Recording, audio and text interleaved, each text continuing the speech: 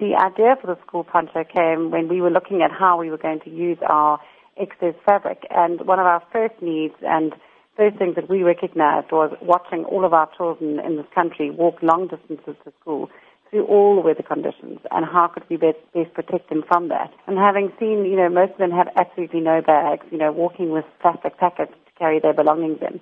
That was one of the first things that we recognized we could try and do, and we would make a backpack. And then the idea of the poncho came with the idea to protect the children from the wet weather conditions.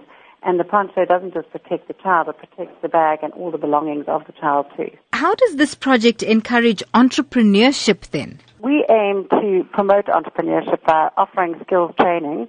And not only that, we also have done a very different way of costing our bags. We basically have decided that we need to ensure that all the sewers earn a living wage and a fair wage.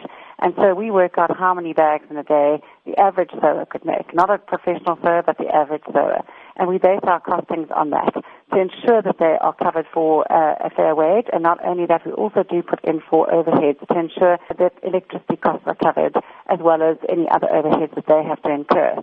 But we do work with community organizations, and that's why we've added that in as well. How environmentally friendly is this project? The environmentally friendly part comes in a number of aspects. First of all, we weave our own fabric here in South Africa. So we have a factory in Pinetown, and we actually make the fabric ourselves. It's then treated specifically for dye sublimation in our plant, where we have a professional chemical engineer who treats the fabric for dye sublimation. Our inks are all natural inks, water-based, so they are unharmful to the environment.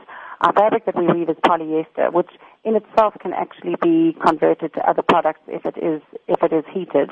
But our whole big point is to get rid of any excess waste going to landfill. So that's where it's environmentally friendly. And on the other end, where we actually donate 5% of all of our sales of the excess waste fabric products to the Bateleurs organization, which is a conservation organization.